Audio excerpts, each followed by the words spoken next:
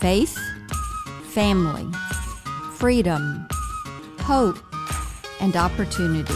You're listening to Freedom Rings. I'm your host, Senator Marsha Blackburn.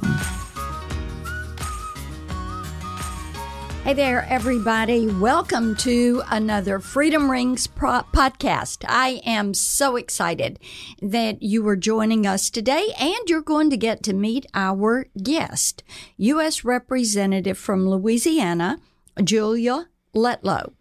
And we're thrilled that she's here. She is truly one of the steel magnolias coming to us from Louisiana.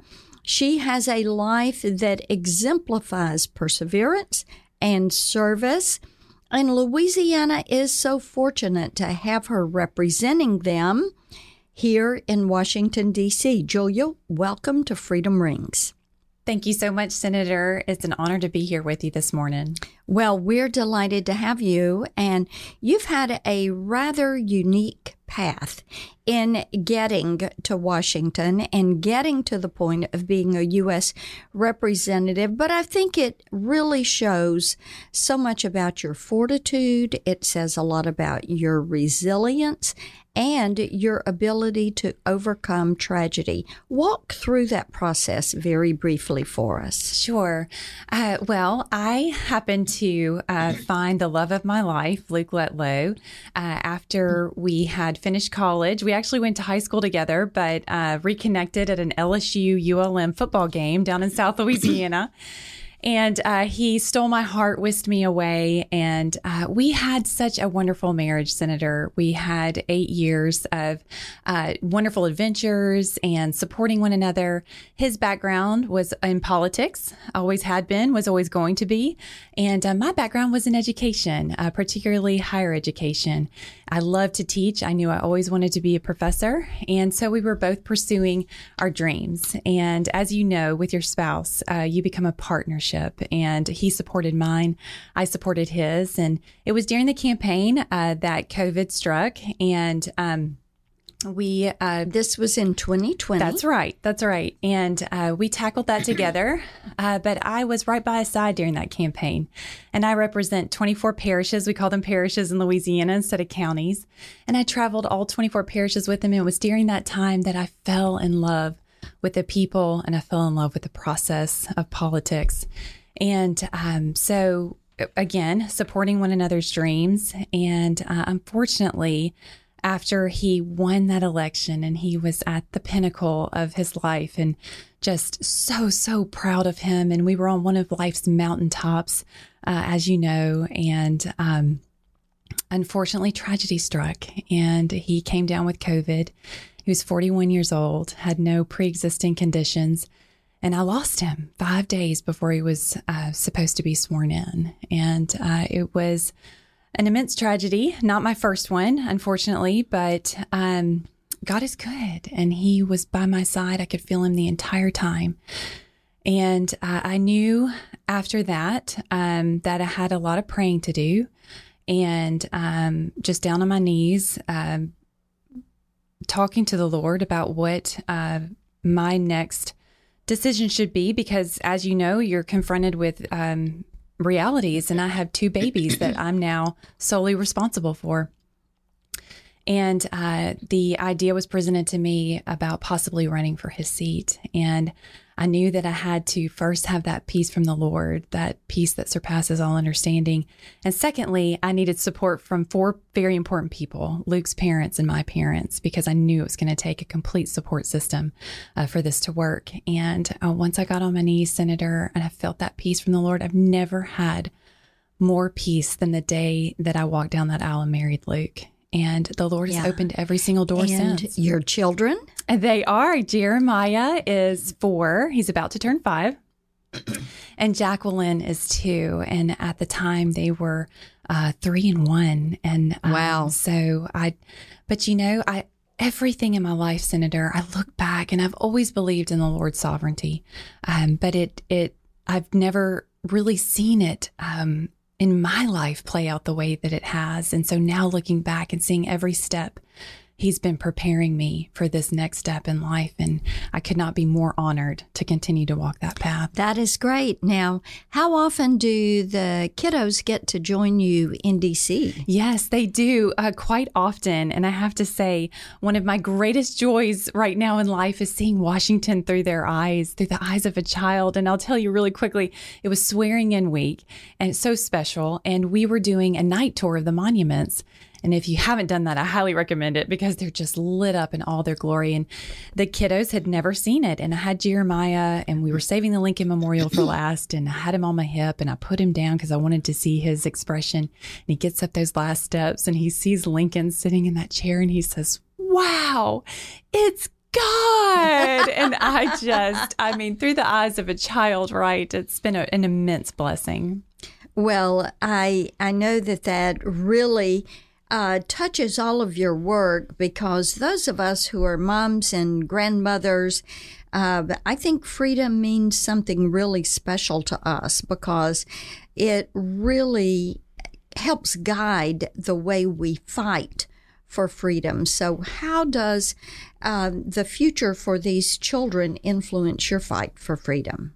It's everything to me. And what a blessing to have them ever present before me to reinforce what is at stake and what we're fighting for. And when I'm in my district, which is quite frequently, I talk about that everything's at stake, and it's about my children and your children and future generations. And that is what just motivates me to jump out of bed every morning and continue this great work and this fight for our country, because those children are what we're doing it for. And the policies from the Biden administration, when you look at these policies, they're pushed to socialism. How does that impact you, and how does it impact your constituents? Sure. They're very concerned about the policies that they've witnessed over the last 2 years. I am concerned as well. I think I bring a bit of a unique background and perspective from the lens of an educator. I think that is immensely important to parents specifically. I've heard from a lot of my moms and dads over the pandemic who were not necessarily pleased with what they saw, working with their children and seeing their curriculum for the first time and noticing things that were being taught that they weren't too keen on. And so through this education lens, I've just been able to kind of just take that charge forward and fight for parents' rights and make sure that we're having a true partnership with our schools and educators and make sure that we're all on the same page working together. And it does make a difference. It does. And having a female voice at the table also makes a difference. And you're the first female to represent Louisiana in Congress in 30 years. Is that right? That's right. Yes. What an honor when you think about over 50% of the population in Louisiana is female. And every issue is a woman's issue. So for a woman to have a seat at that table is so important. And I'm so honored to be there. Yes. And as you're here in Congress, what issues are taking most of your focus? Sure. So again, I'll go back to education. I believe in education at every level. I have some of the highest poverty rates in my district. I think it's the second highest poverty rates on the Republican side in my district alone.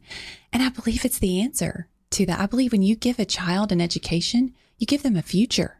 And so I believe in education at every level, from early childhood, K through 12, to our underutilized trade schools and community colleges, to a 4-year institution if someone so desires. So a lot of my energy, a lot of what I'm passionate about goes back to providing that education for our children. And if you had a magic wand and you were in charge, what changes would you make to the education system? Sure. I believe strongly in school choice. I believe if a school is failing your child, then you should have the right and the opportunity to send your child to a school that is not failing. I believe in our private schools, our charter school systems. I am a huge proponent of parents having the right to be able to pull their child out of a school that's not working for them. So that would be my magic wand. We do it well in Louisiana so far, and I would say that needs to be nationwide. You know, if we could get to the concept that the money follows the child. Right.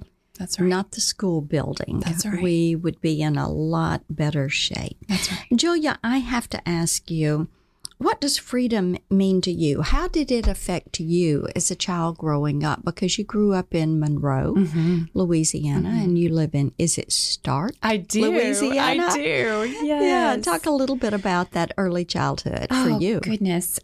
Freedom means everything to me. I grew up with two wonderful, strong Christian parents and an incredibly blessed family who taught me well about what that means. And, you know, I think as a child and even to this day, you sometimes can take it for granted that it has always been there and will always be. But as we know, that is not the case.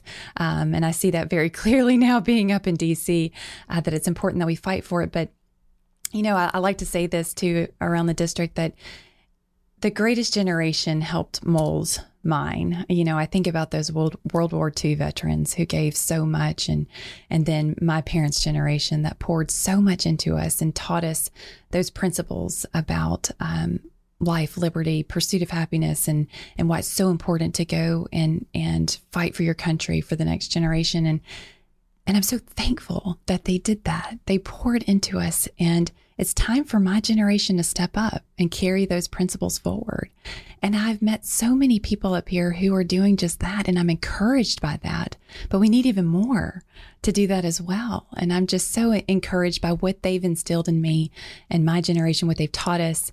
And please be encouraged that we are going to carry those principles forward. Well, and Ronald Reagan said it so well. We don't pass freedom along in the bloodstream. Every generation has to fight for it. That's right. And if a generation slacks off, then freedom loses. That's right. And as I look at what this administration, the Biden administration, is doing to compromise our freedom, That's right. the way they have the open border, devaluing our citizenship, saying to people, just walk in, we'll give you these benefits. That's right. What they're doing with crime, the way they are not forceful in combating crime, the way they take away a little bit of freedom every day when inflation rises and it costs more for families to work and to provide for their families. These are all things that take away individual choice and options and freedom. And I like to say freedom, free people, and free markets will pretty much figure everything out. Amen. So, well, Julia, I am absolutely delighted that you are here and delighted to know how hard you are working to make certain that we preserve our freedoms. Now, I know our Freedom Rings audience is going to want to keep up with you and get to know more about you. So on Twitter, they're going to find you at J.B. Letlow. That's right. Letlow. That's it. And then on Facebook at Julia Letlow. And your website is julialetlow.com. That's it. And thank you for joining us for another episode of Freedom Rings.